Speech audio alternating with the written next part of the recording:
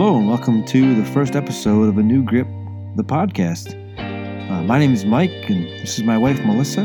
We're just very excited to be here and to talk about different topics that have to do with taking a new grip in life. I was a 20-year pornography addict, and that is central to our story and to how God pulled us out of that and put us on dry ground and placed us on a rock. So welcome. We hope you're somewhere comfortable right now and that you can hear us. We're excited to get started. Today's topic, we're talking about relapses, slip-ups, and the like. And recently I had a slip-up. I was looking at things I shouldn't have been looking at on the internet. And although it was not pornographic in nature, just was in places I shouldn't have been. And so I confessed to my wife, and she was extremely gracious to me. But in the aftermath of that, we've had to deal with that reality. And so we just wanted to come, and we know a lot of people deal with that it is a common thing that marriages go through, relapses, slip-ups.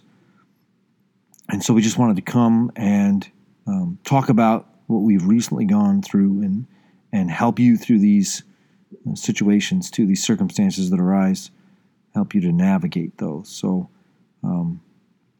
you're probably pulling up instances in your own life where this has happened. We know it's common in our world, where we're fighting these addictions, we're fighting these sin habits, and we get on top of them, or we're able to surrender them for a while, but then sometimes life gets us down in a number of ways, and we find ourselves in a place we don't want to be, and then we have to process through that. So we have a few thoughts and tips for you today, things that we have gone through that have worked, that haven't worked, and so that's our topic today.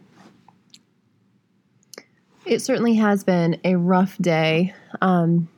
Just dealing with this from early morning and trying to process everything. It has been just a kind of a whirlwind of emotion. Some of the wives who have dealt with confession will realize that right after we hear the confession, oftentimes there is almost like a shock, and you don't really react with negative emotion at first. And so as you start to process, things start to become weighted, and it gets heavier and heavier. And that's kind of how our day went today. In the past, we would have done a much worse job of processing these emotions. I think that oftentimes I would feel like I had the right to make him feel bad when things would be difficult. And I knew that we wanted to do this differently. I knew I wanted to do things better. And so right away, we started with prayer this morning. We knew that it was going to be essential, that we were not going to be able to do this on our own.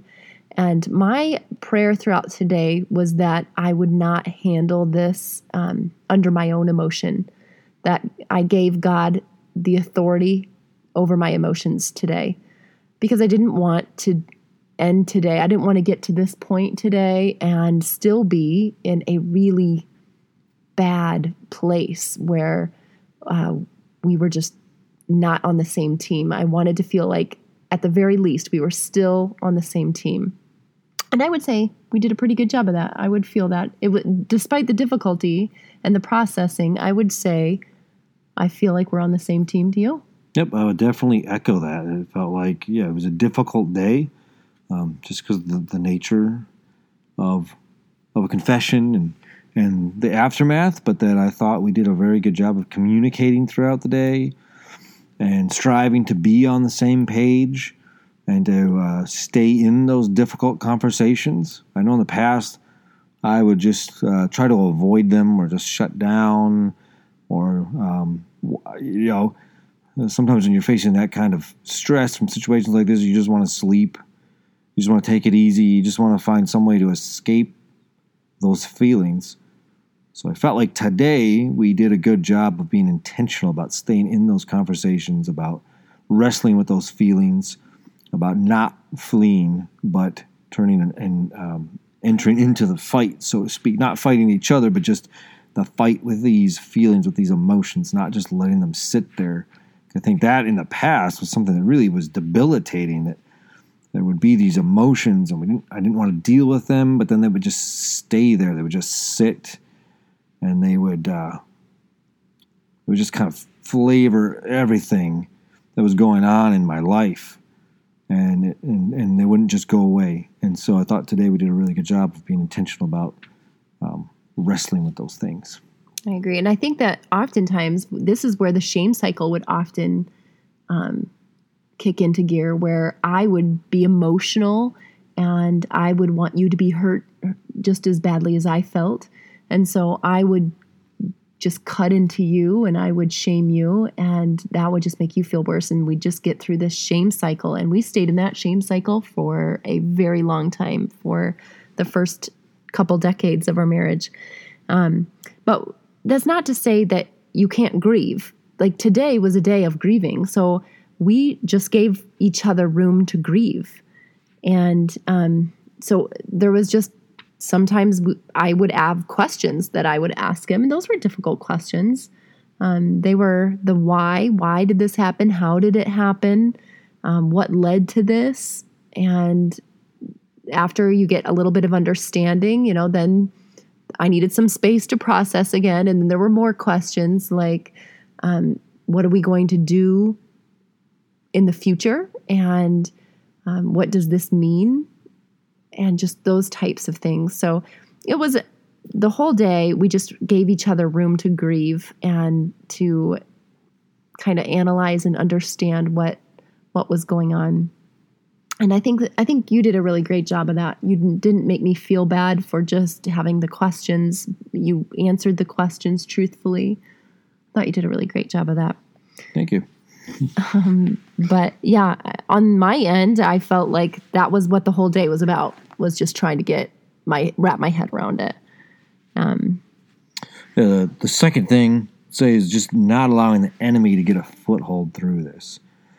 What he wants to disrupt your life, disrupt your relationship with your spouse, but also disrupt your relationship with God. And I can see how he used to be very effective at that, because I would just want to avoid those feelings. Or like Melissa was saying, she would enter into that shaming cycle. She'd want to shame me because of the feelings she was experiencing. And so the enemy was getting a foothold, was coming in, was being very disruptive. And so you want to avoid that. You want to keep him at bay. You want to shut that door and not let him in, to be able to have that opportunity to disrupt like that and disrupt your relationships. So I think we did a good job of that today by entering into those conversations and being intentional about that and not running away from it. And I think that also helps us to avoid feelings of self-pity or bitterness, or just dwelling on those things, or feeling depressed about it and then isolating. If we just confront those things head on, and that will kind of take that opportunity away from the enemy. And so I thought we did a pretty good job of that as well today, which is something that, in the past used to really harm us and cause this to just perpetuate for many days, because we allowed the enemy in and allowed him to have his way and to be disruptive, and it caused a lot of damage. And we know you experienced that too. When these things happen, that the enemy gets in, and that's exactly what he wants to do. And once he's in, he can cause all kind of feelings of bitterness or whatever it might be, and then we dwell on those. I think it's important to just kind of recognize the language of the enemy too. When your thoughts are racing throughout the day, and it's hard not to obsess over what happened, especially when there's a lot of emotion involved. But when you are trying to process those thoughts and you hear things like the always and never, we've tried to kind of outlaw always and never in our relationship when we're speaking to each other, because we recognize those are usually not words that are helpful, and they're usually not true either.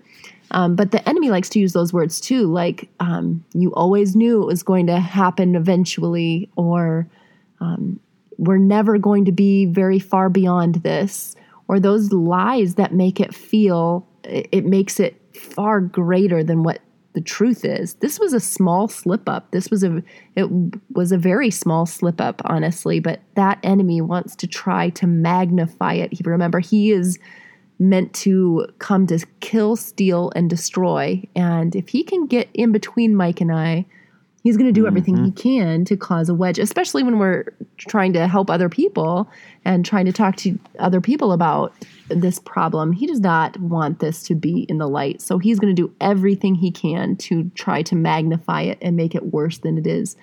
I know self-pity is huge. It was huge for me. Something that I still have to fight sometimes. The enemy just gets in there with thoughts and trying to make me feel like I deserve something. I deserve to feel bad. I deserve just to, I don't know, have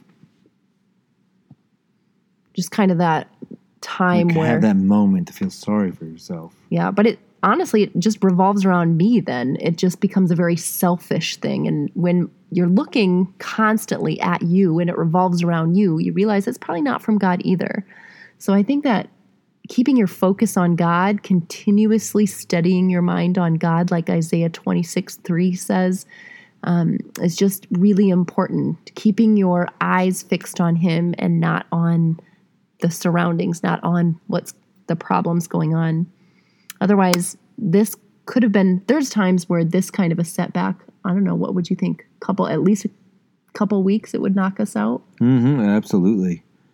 Yep, it would take its toll and keep us down for a couple weeks just because we wouldn't be processing it appropriately. We wouldn't be keeping our minds focused on God, but that we would just focus on our pain and our fear and allowing our minds to kind of magnify, or allowing the enemy to cause us to magnify what had happened. And then it would just keep going.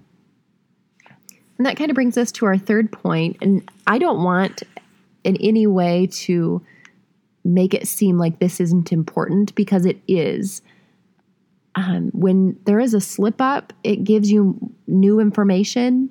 And I think that is very, very it is very helpful to have that new information. But I just want to make sure that it doesn't become so prominent that it gets more weight than it ought to, that it overshadows the good things God has been doing and the good things God has done. Just kind of being able to step back from the whole situation and look at the situation from a new perspective, or from an eternal perspective, a godly perspective, gives you the chance to not give it more weight than it ought to. Or even a few months down the road, are we going to look back and think this was as big of a deal as it feels like today? So we really want to make sure that you use the knowledge. Why those things that we processed, why did it happen? Did I respond the way that I would have liked to respond? Did I respond with grace and love? So when you look back over today, what would you feel like what do you think we could have done better? And then we'll end on a good note. What do you think we could have done better today?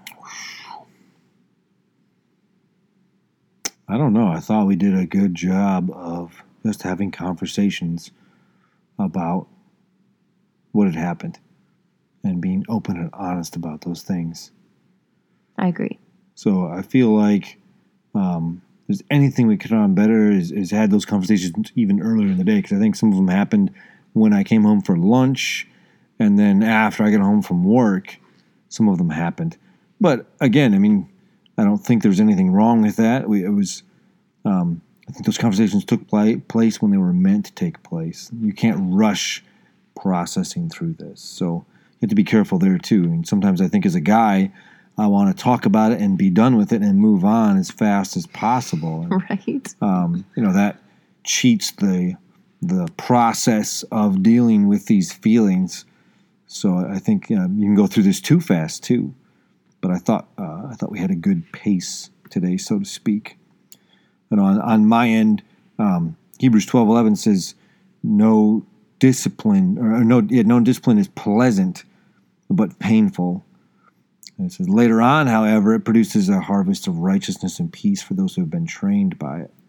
And so going through these things is like discipline. You're having to talk about what happened, and it's negative because you made some bad choices. So it's very uncomfortable. It's hard to do, but it's the right thing to do, even though it feels painful. And then later on, because you have you've committed to that process and you've gone through this painful thing, this difficulty, then there's this righteousness that comes from that, and this peace. And so I'm feeling that right now, is this peace that comes from having dealt with this in the right way. Whereas before, it would just kind of, this residue would just kind of sit on me because I wasn't dealing with it in the right way. And so that would stay with me, and I wouldn't feel that peace. I would just feel turmoil about it. And so that's the other piece, is just learning from it and then being able to move forward appropriately and move forward with peace. And that feels so good. It feels so good to move forward with peace. When I got to that moment and I was going to confess to Melissa what had happened, there was just this heat of conviction that was sitting on me. It was very difficult. And then even today, I felt like I could recognize some of the words of David in the Psalms, just feeling my transgressions like a weight on me, right? And feeling my guilt, right? Not shame. I didn't feel ashamed. I didn't feel that shame, which was good, right? I shouldn't feel shame, but I felt guilt, and I was guilty.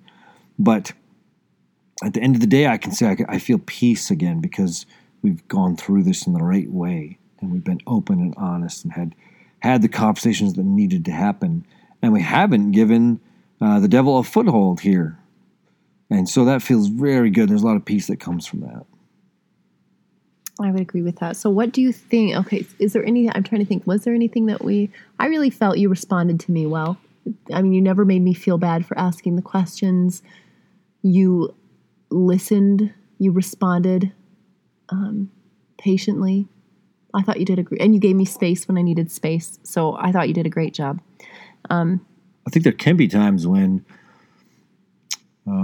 it's hard to respond to questions because there just isn't a good answer. Mm-hmm. And so I think, there have been times in the past where I felt pressure, like I needed to give an answer, and I just didn't have an answer to give. Mm-hmm. There's no answer. There's nothing that can be said that can make it better or make it go away in that moment. Right. But we want that magic answer. Yes. Yep. We want you to tell us something that will make it all okay. Well, I think there's temptation in those instances to say the right thing to try and give you what you're asking for, even though that just isn't helpful. So I think I resisted that today. I didn't feel very much temptation to do that because we were so open about those questions and about what had happened. But I know in the past I've felt that I needed to give a good answer. I needed to give the answer you were looking for to give you some peace about it. Most of the time there is not an answer that can give peace in these situations. I just kind of want to make a note, too, with all the social distancing. We're right now, I don't know when you are listening to this, but right now we are right in the middle of social distancing and quarantine because of the coronavirus, the COVID-19 pandemic. And because just all the awful repercussions from all of this, there has been a lot of loss of jobs. There has been people who are struggling financially and just people at home and having to work on computers, whereas they are used to being in a different environment. And so right now, pornography has gone up, 11.6%? Something like that, yeah. Something like that, 11.6% in the recent month or couple months. Mm-hmm. And so we know that there are people out there who are dealing with these very same things right now. And we just want to give you hope that you can walk through this the right way. We did it the wrong way often, but we never sought any guidance or help. And so hopefully you can learn from our mistakes and from us doing it right and just have a better outcome and learn from those things and end up doing doing better. I know another thing that we ended up doing is to use this new knowledge to make sure that we have better boundaries in the future, it makes me feel like I can relax just a little bit, knowing that there are some things in place, that we're making some changes so that this doesn't continue to repeat itself. So with new understanding, because he answered those questions, we were able to have that time to process today. We were able to have new knowledge to be able to put into place some new boundaries and things like that to avoid the situation in the future. So just if this is happening in your marriage right now, in your home right now, just know that you can put some new things into place. If it's done, it's done. But don't just feel defeated. Have those tough conversations. Walk through this. Pray. And pray together. Pray separately. Ask God to be the authority over your marriage, over this difficulty. And just allow yourself the opportunity to learn from the situation and grow from the situation and do better the next time. Thanks for tuning in today to our first episode of A New Grip, the podcast. We hope you'll tune in next time. Thank you.